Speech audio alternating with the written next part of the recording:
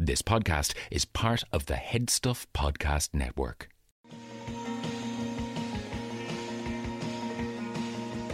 Hello everyone and welcome to I Know That Face, the only podcast which honours the often underappreciated by the masses work of character actors. My name's Stephen Portia. My name's Andrew Carroll. Today we are discussing Aussie actor and frequently a Hollywood villain, Ben Mendelsohn. The Mendo. El Mendoza. So you prepared some stuff on the background to Ben Mendelsohn? I did indeed, yeah. Can you give us his history? His bio. So he was born in April 1969 in Melbourne. He lived in various European countries and in the US during his childhood. And he returned to Melbourne as a teenager. He took drama classes because he thought it'd be easy. And who knows? It was. It was, yeah. Maybe it was. Because he doesn't seem to, I don't know, have that same struggle that a lot of actors seem to talk about. He seemed like he had it for a while. Yeah. Because I was reading that him, I think it was Noah Taylor, Russell Crowe, Guy Pearce were all part of this Australian new wave of actors. Yeah. And they were nicknamed, I think it was the Mouse Pack. Okay. Kind of their version of the Rat Pack. Well, as Russell Crowe ended up, becoming a big star in the 90s. Movies like LA Confidential, The Insider, and Noah Taylor was in Almost Famous, and Guy Pearce was also in LA Confidential. Yeah. But it took Ben Mendelsohn till I think the late 2000s to really connect, think, Yeah. And he was showing up in these movies, like he's in Knowing with Nicolas Cage, and he's in, which is weird. He's in The New World, the Terrence Malick movie, in a really small role. He was in a movie called Vertical Limit. I think Bill Paxton. Oh, okay. But apparently there was a time where he didn't work for 2 years and he was considering giving up acting. And then Animal Kingdom. From looking at his filmography, when he was age 14, he started acting. And he was appearing in these Australian movies like The Year My Voice Broke, Spotswood, Metal Skin, Mullet, and all of these earned him... All very Australian names. All very Australian movies that didn't really cross over here, but were all of them, he either won or got nominated at their ACTA Awards, which is their version of the BAFTA. It's very strange that it particularly took him so long to break through. Yeah. And in these movies, he was playing kind of a similar kind of damaged characters as he does now, but he was also playing romantic leads, and so it's very interesting. When was the first time you saw Mendelsohn in a movie? The first time I saw the Mendo was Killing Them Softly, which is 2012, I think. Yeah. And Mendelsohn plays Russell, who's like an Australian... Might be my favourite character of his. Yeah, he's pretty damn good. He's given so much to chew on. He's like a petty criminal. The movie is set in Boston, but he's just an Australian expat. Yeah, because the director is Andrew Dominic, who he's best friends with, who made Chopper and The Assassination of Jesse James. And I'm wondering, did they just workshop this character? Whereas, I want to make a movie about an Australian heroin addict. Yeah, but I'm going to just put him into this other Boston movie I'm working on. Yeah. It was beautiful. But we leave in the middle of the night, for fuck's sake. All the way to Florida, we're in this fucking rainstorm. Dogs are all pissing and farting and shitting. He's probably the best character he's played, but it's also the sweatiest, nastiest, filthiest character he's ever played. Yeah. He's a horrible person. He's a despicable human being. The bits I find a bit sympathetic in that performance. The fact that I don't see it. The fact that he kind of realizes that he's terrible. You know the bit where he's tripping out? Yeah. And he's talking about we gotta get out of here, man. We were lucky to get away with that. And Skip McNairy's like, well, that worked out great for us. And he's like, well, I was talking to Barney about it. And he's like, you told Barney? Yeah. Obviously, there's that pivotal scene, or the scene that basically sets the movie in motion, which is the robbery scene.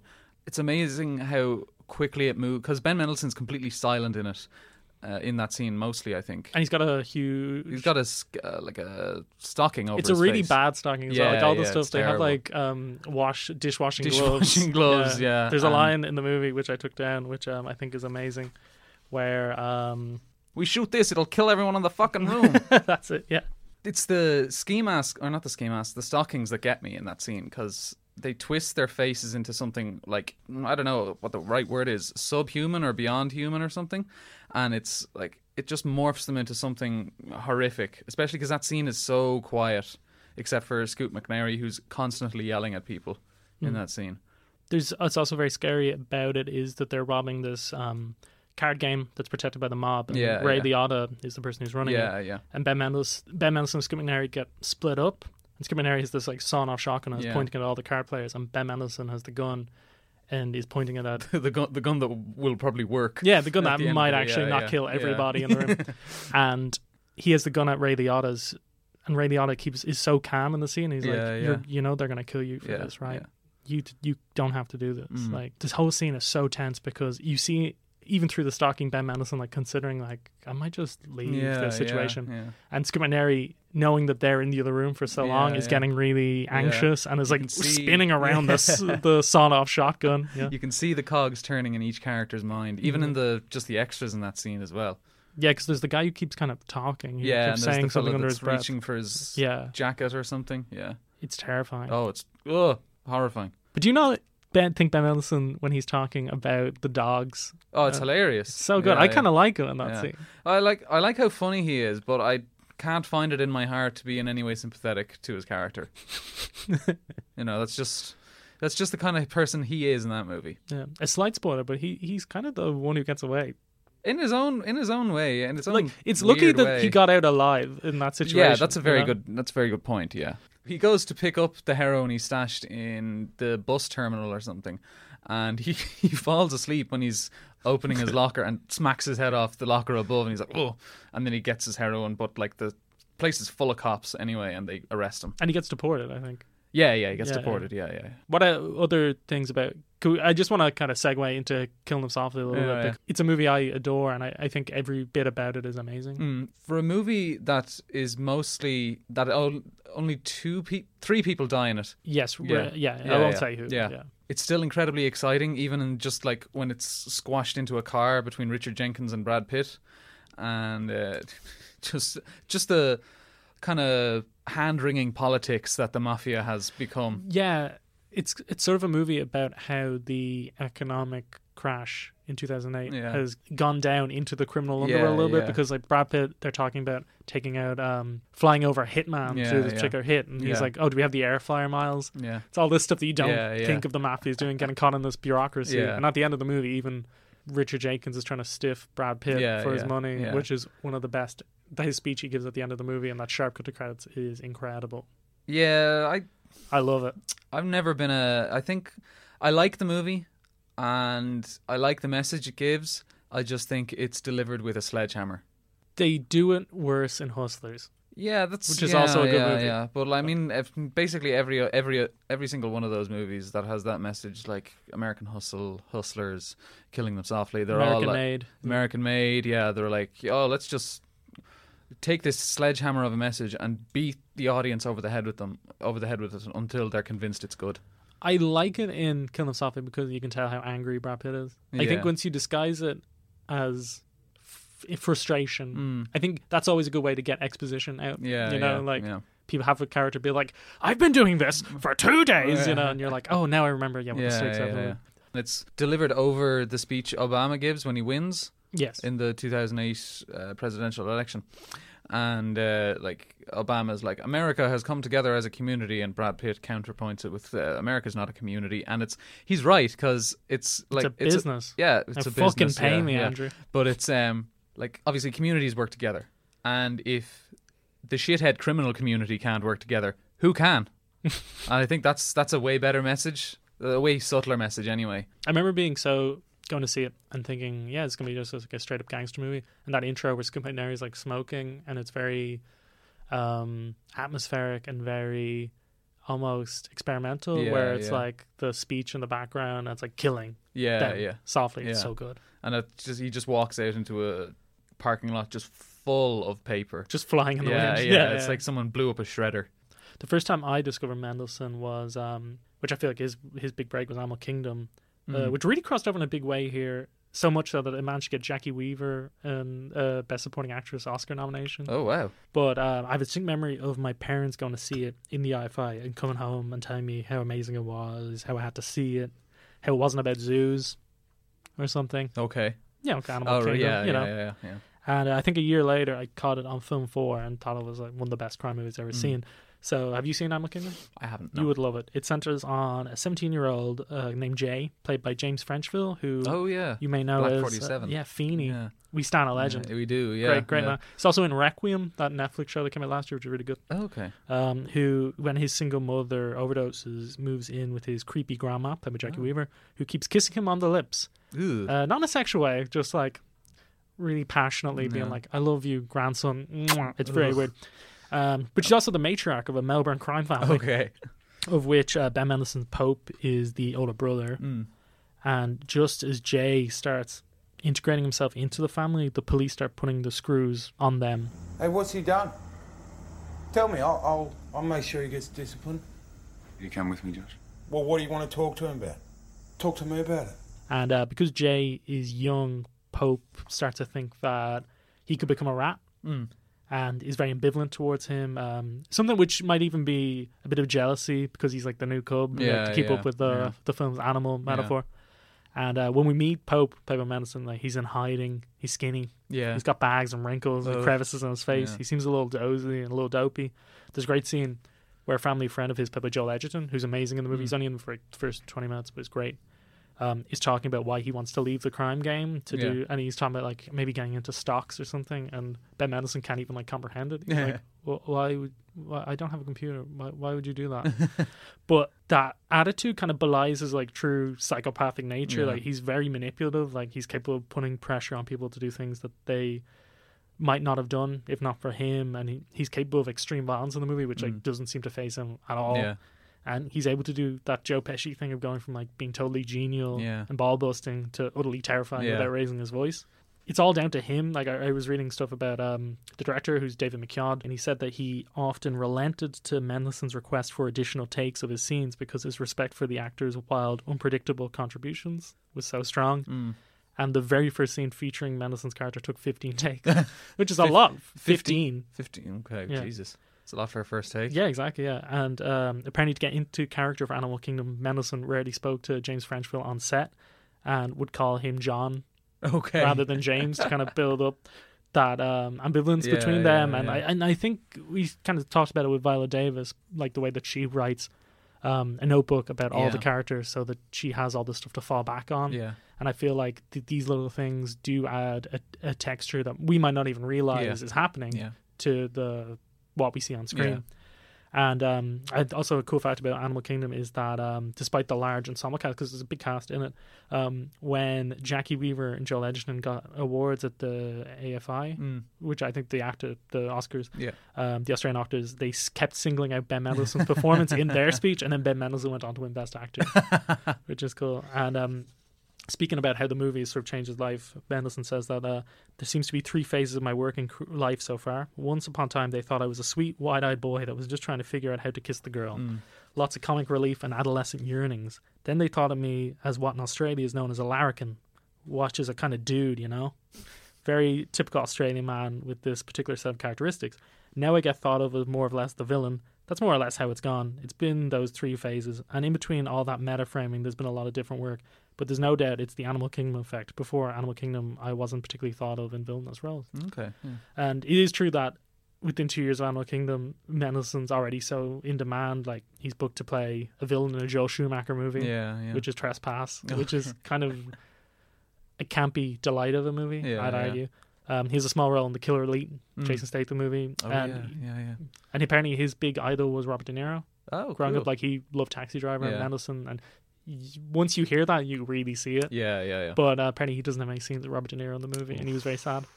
He has pivotal parts in The Dark Knight Rises. Which I want to talk about slightly. Crime boss in it, isn't he? Well, he plays the person who hires Bane because he wants Bane to help him make a move against Wayne Enterprises. And he also hires Catwoman to do something for him in exchange for the thing that's going to scrub her past. But then he's like, there's no thing that can scrub your past. I got you to do all the work for me. But there's a scene in the movie where Bane kills him. And there's the moment where he realizes what Bane is and how evil and despicable Bane is, and how Bane isn't really motivated by greed the same way he is. And it's very scary because you sort of see like a man over his head and like he kind of whimpers. So it's really good. How exactly is that supposed to help my company absorb Wayne's? Leave us. No, you stay here. I'm in charge. Do you feel in charge? And then he also has a important role in The Place Beyond the Pines. Oh yeah, but I think it was Killing Them Softly, where my love for him just Yeah. like grew exponentially. I think that scene where he does heroin and Scoot It McNairy just trips out. It's nightmarish. Scoot McNairy's like, it's so frustrating because Scoot Surreal. McNairy's just trying to get through to him, Yeah, and he yeah, keeps like yeah. phasing out. I totally understand that. Not that I've never actually met anyone that does heroin, but it's similar to that scene itself is similar to talking to someone who is like on the edge of blacking out when they're drunk or whatever, and you're like, come on, man, get up, start Yeah. walking, that kind of thing. And the bit where he reveals that he might have spilled some information to someone who he shouldn't Yeah, have, yeah. and Scoot McNairy's reaction, and he's Yeah. just like zoning out. You're like, Yeah. oh my god! So I would like have smacked him around. the Yeah, room. yeah. Another movie I want to talk about is Startup. Okay, yeah. Have you seen Startup? I haven't seen any of the movies You haven't on seen your any list, of the movie, no. Andrew. And you've seen all the movies on my list, I guarantee you. That's true. Yeah, Yeah. yeah. But I just love Mando. Like I was talking about him in Venice Yeah. with other people because I was very excited Yeah. to see the last movie I'm going to talk about, and I was like, yeah, he's my favorite actor, and people were like, who is that? I'm like, Ben Mendelsohn. They're like, who? I'm like, he's in Captain Marvel. I don't know, he's in Robin Hood. Yeah. He played the bad guy. All well, Captain Marvel, an okay example. Why would you say I Robin don't Hood know. though? I don't know. I choked. Do you know who chokes him? Darth Vader. Yeah, that's very true. Yeah. Yeah, so in Startup, which I actually think is one of the best prison movies ever made. Okay. That's yeah. my letterbox review. Yeah. That's all I wrote and gave it 4.5 out of 5. Yeah, it's directed by Scottish director Dave Mackenzie, who made Hell or High Water and yes, Perfect yes, Sense yeah. and Outlaw King, Yeah. the Chris Pine movie I just mentioned a bit when we were talking about the King. And it stars Jack O'Connell, who I feel like everyone our generation knows from Skins. Yeah, They yeah, cook. yeah. 71 as well. that 71, amazing. Yeah, well, it's British Army in Northern Ireland movie. Money Monster, George Clooney. Yeah, yeah. Oh, yeah. Yeah. Who sees George Clooney movies? This guy. Yeah, so Jack Connell stars as Eric Love, a 19-year-old who is starred up, which means someone who's gone from juvie to big boy prison. Okay, yeah. And essentially an orphan. His single mother was a drug addict who died. He was put in jail for killing someone he claims was a pedophile. Okay. And in this new prison environment, he reunites with his father, Neville, played by Mendelsohn, a convict who has some soft edges to his personality, but has had to survive in jail by essentially becoming the prison head honcho, whose name is Dennis, who's played by Peter Ferdinando, so who's a person who's often in Ben Wheatley movies. He becomes his psycho for hire. He acts as a blunt instrument for whatever Dennis wants. And so if somebody needs threatening or beatdown or even at one point to be killed, because he has had his prison time extended for killing somebody in jail, Okay. he does it for Dennis. And in many ways, it's quite a similar role to your crush, Mo Dunford's part in Michael Inside. Oh, yeah. That kind of character. Yeah. However, despite Eric and Neville's like volatile personalities, they manage to reform their paternal bond. Yeah. But another thing that's pulling strain on that is that Eric is still basically a teenager, and he has these tendencies like he doesn't listen to people. He gets his kicks winding up other prisoners. Yeah. He does things which lead to lockdowns, which impacts on Dennis's business within the jail. So if there's a lockdown, he can't move product. Yeah. So he starts becoming a thorn in Dennis's side. So dear. so Dennis is like to Neville, you really want to sort your kid out. Or I sense the movie ends badly. And so Neville's torn between this way of life he's grown accustomed to and the son he never really knew, but suddenly feels a lot of responsibility for. I am his fucking parent. You think you can fucking fix him up, huh? What, you got a fucking couple of fucking nice little letters after your name? Well, I got fucking numbers. Do you have a family? You got a family? You got someone you go home to at night? You're sort of left to gather all these things after these long observational scenes of how horrible prison is. There's a scene where Eric accidentally knocks somebody out, and all the prison guards are coming in to like take him away, and he's really scared of like what they're going to do to him. So when he's on his knees at some point, clamps his teeth around the penis of one of the prison guards and basically like holds him like hostage. So all the guards are like around him, and he's like, "I'm gonna clamp down if you don't move back." Yeah. And they do, you know, like it's that kind of really fucking gritty movie. Grisly. Ugh. But there's a scene in the movie which is like devastating, involving Mendelsohn, where in prison, as is explored obviously, in other movies, straight men tend to get with other straight men out of loneliness, you know. But there's a moment where in the movie where Mendelsohn is threatening his cellmate, and the person tries to, and eventually like calms him down, and then out of nowhere they kiss. And you're like, but that's not the devastating moment. There's a scene where Eric really makes an effort to connect with Neville, and he goes to his cell, but he's not there, but the cellmate is. And they like stay there and chill for a bit. Yeah. And then Eric and Neville comes back, and the two automatically get like snappy with each other. Like they're always like throwing kind of digs at each other, and they're both like pretty volatile people, so it explodes real quick. But the cellmate tries to rub Neville's leg kind of in a kind of calming way to like come out, and his son sees it. And his son, who after like growing up in juvie, the most hyper masculine, unaccepting place, sees this, and he's like, he doesn't say anything, but like his face just like crumples and like turns, and I was like so repulsed. And Mendelsohn has this line which is like devastating, where he could have played into it and could have really leaned into it, but he like tosses it off, and he just goes like, it's fucking prison, ain't it? And yeah, but after that, you know, he got cast as a lot more villains, because he's a villain in Black Sea. Oh, the Jude Law movie. It was quite good. I saw that in cinema. I have it on DVD. Scoot McNairy's in that, so it's a little reunion. Oh, okay. That's actually quite a good movie. And he's in Slow West in a small role, you know, the Michael Fassbender Western. One, yeah, so you mentioned that you watched a lot of movies where Mendelsohn played the villains. Yeah. I think all the movies I watched, he plays the villain. Well, to some degree. And they're all good. Like, I have to say, like, I tend to prefer Mendelsohn when there's little shades of grey to his character. I think he's somebody who's capable of playing very scummy people with varying degrees of scumminess, with varying degrees of like human depth, and stuff. And I think it's a mode that he plays, a sandbox he plays in really well. So talk about some of the movies. Well, we mentioned Rogue One already, and I think that's like you can't get more evil than Space Nazi. Totally. Yeah. Unless Ready Player One, they're cloak, similar, amazing cloak. Yeah. He wears that cloak in Robin Hood, and that's not a joke. He wears the same clothes. That movie's weirdly anachronistic. Okay. He plays Orson Krennic, who's like the director of advanced weapons research. He's basically the mastermind of the Death Star, essentially. The whole time I was thinking about it and writing my notes on it, I was like, what if Steve Wozniak of Apple fame was a space Nazi? Okay. Into that. So like Galen Erso, who's played by Mads Mikkelsen, and is the ideas guy behind the Death Star.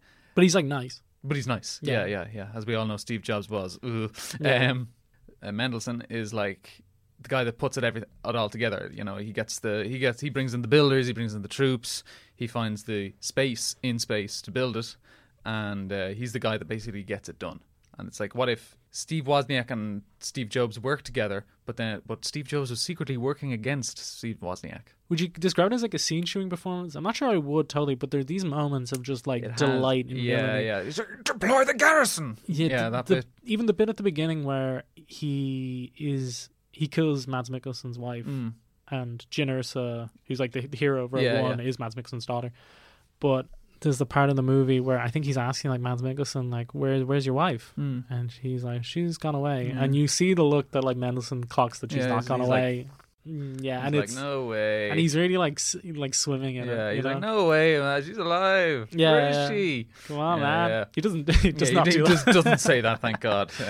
Also, this I think the most amazing scene because I kind of think Rogue One's sort of a bad movie when Mendelsohn or Darth Vader aren't on screen, but I think they're so good on screen that I don't. And I think Felicity Jones is good in the movie. But I really think, because Rogue One's a prequel to Star Wars. I'm going to pepper this with a spoiler, but all the characters in Rogue One die. And I feel like the movie has no interest in exploring those characters because it knows it's going to die. You know, like they're not very well fleshed out, and like they have like moments that are sort of interesting. Like Diego Luna kills somebody basically in cold blood to escape.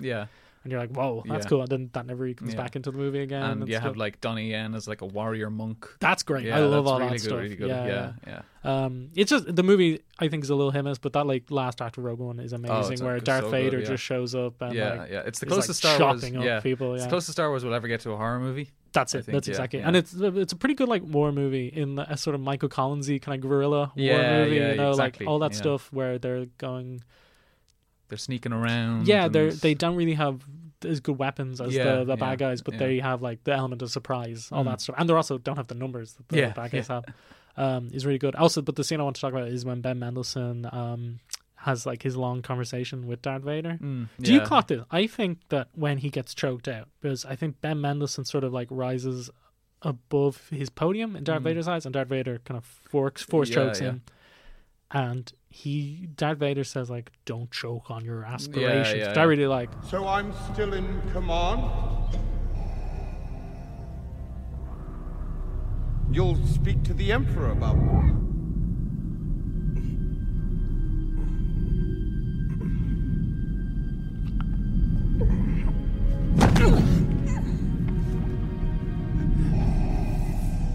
Be careful not to choke on your aspirations, director.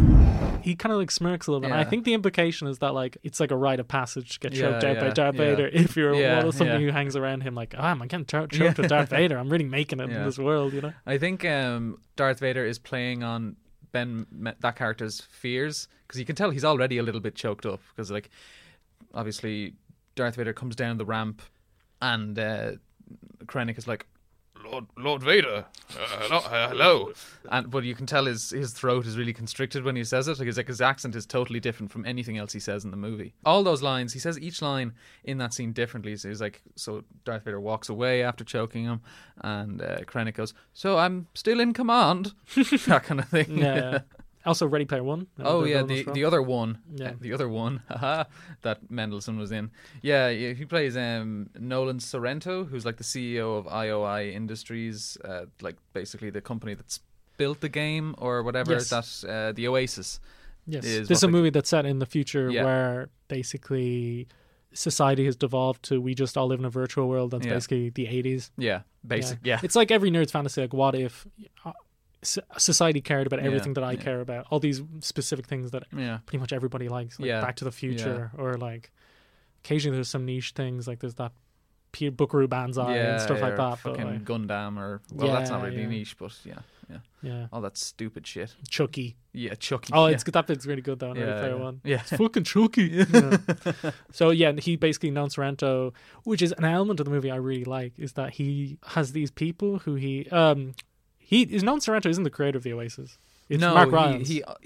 Mark Rylance created it, and Nolan Sorrento wants to own it. And he yeah, wants to- and he has this other company that's trying to muscle in on Rylance's company. Mark Yeah. Rylance is dead by the time the movie starts, and it's been, I think, I don't know, I don't know who owns it, but I think what it is that you have to pass a series of challenges in order to. that's the thing. And what I love about gain it is that ownership of it. Mendelsohn basically has these slaves Yeah, who work for yeah. him who. Yeah.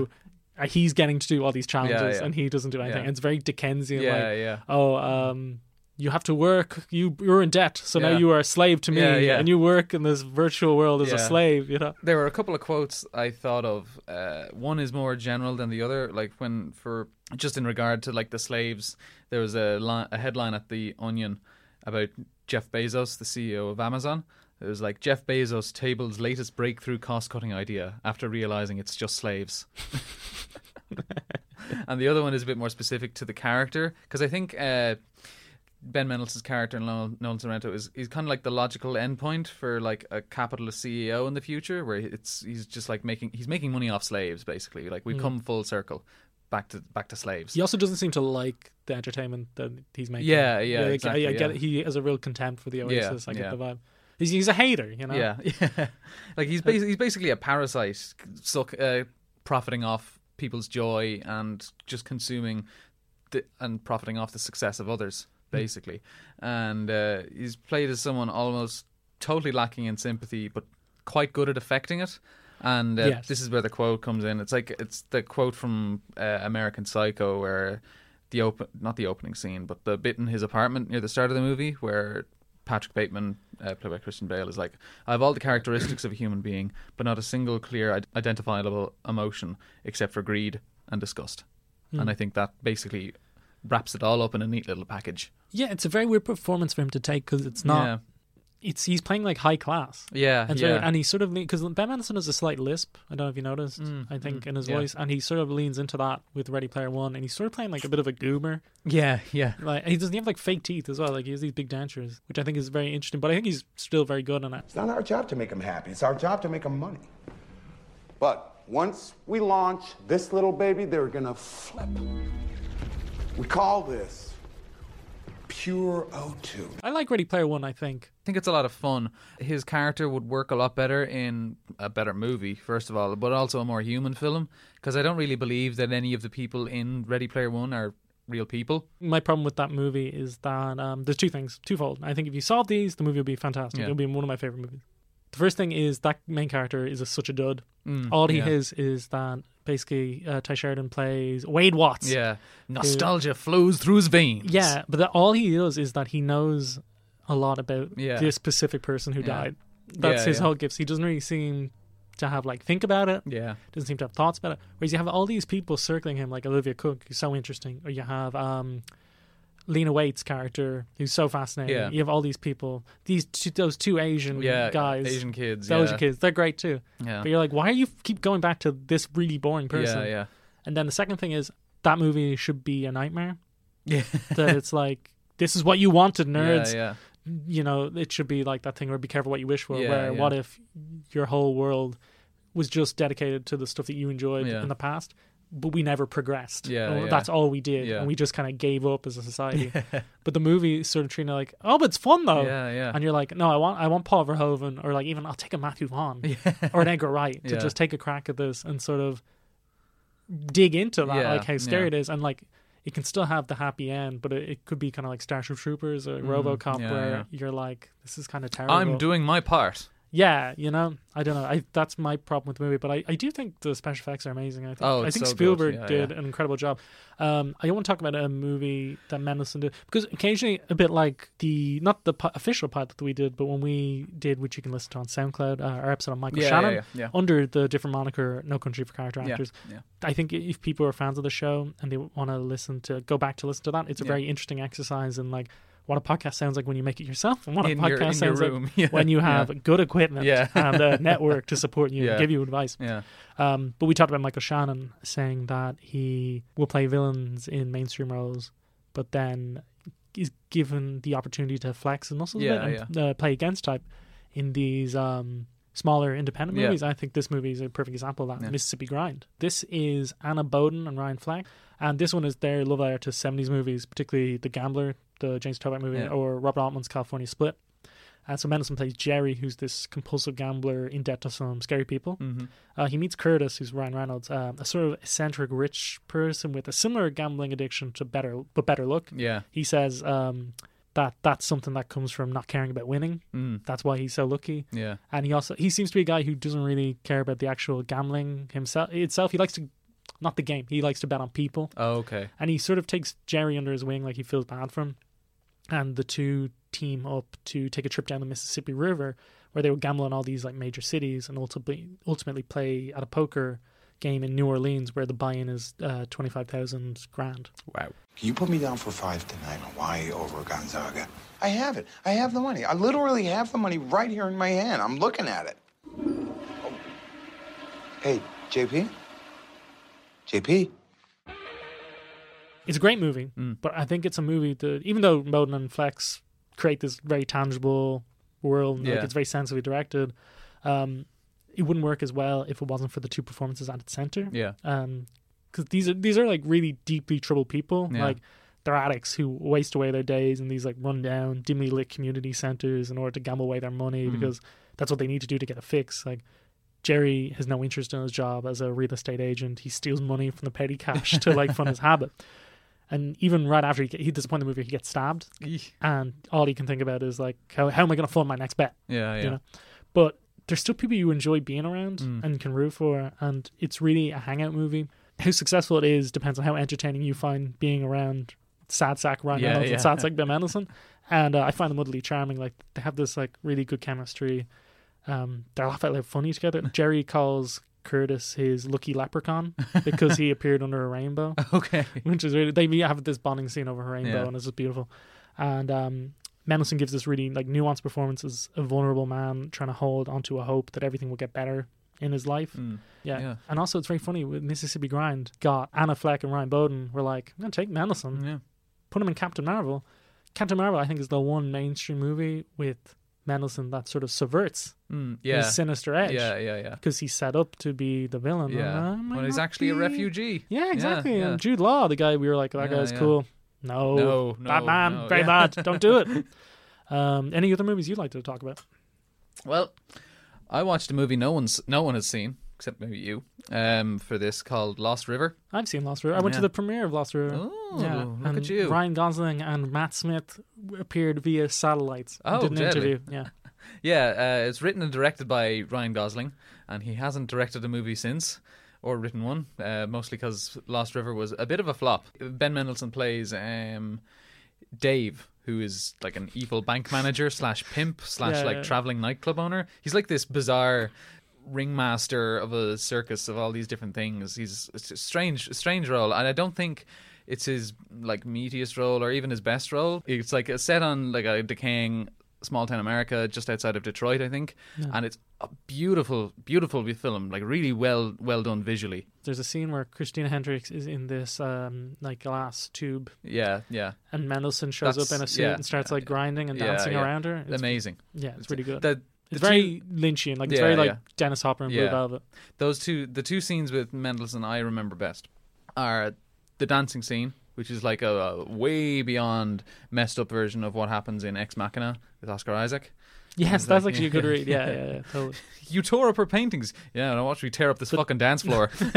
And the scene where Ben Mendelsohn sings Clear Water, which is like an old-timey cowboy song. Keep on moving, Dan. Don't you listen to him, Dan. He's a devil, not a man. He spreads the burning sand where the water. Each day I swim. His throat's burned dry for water. I want to talk about one more Mendelsohn movie in depth, Baby Teeth. So this movie, it's the debut from director Shannon Murphy, and it was in the main competition in Venice, which is quite prestigious. So the minute I saw that there was this, because there were only 2 women who had movies in competition, so then I saw dreadful a woman in competition, and especially a debut filmmaker, I was like, man, I've got to check out this movie. And then when I saw the cast, I was looking through, it was like Ben Mendelsohn, Essie Davis from The Babadook. Oh, shit. Eliza Scanlon, who is the Amy Adams' sister in Sharp Objects. Oh, and she's going to be in Little Women, the Greta Gerwig movie. Yeah.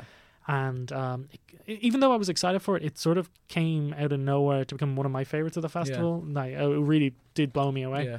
So Eliza Scanlon stars as Milla, who's this 16-year-old terminally ill girl who falls for a 23-year-old homeless drug dealer and addict, Moses, who's played by Toby Wallace, who I thought Eliza Scanlon was going to win this award, but actually he ended up winning Venice's award for Best Young Actor. Okay.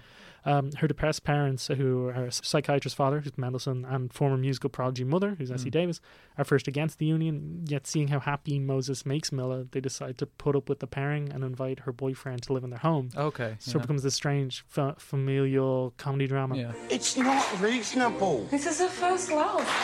Moses! Whoa. I don't like you, but Miller should have the world at her feet right now. Everyone in my screening was in floods of tears. Like, the movie ended and everyone was just like wiping away like just water from their eyes. But it's never like aggressively sentimental. Like, it's a cancer drama which never has any scenes of like doctor's appointments or hospital wards. You never really learn exactly what type of cancer she is. It's more stays in like these domestic spaces and is a sort of a forehander showcasing like how that diagnosis puts strain on her and everyone around her, and like, you know, the Australian me, Earl and the Dying Girl. Pretty much. And even Ben Mendelsohn was talking about why he picked the movie, because it's his first Australian movie in 9 years, and he said it's beautifully Australian. Which I love.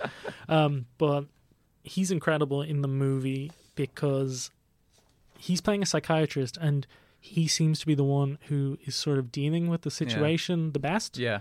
But throughout the movie, there are these little glimpses of realize, he's not like handling it. So the first thing is that there's this pregnant woman who lives next door to them, and he starts like forming like a relationship with her, and at one point he kisses her, but then immediately he feels so guilty that he like just runs away.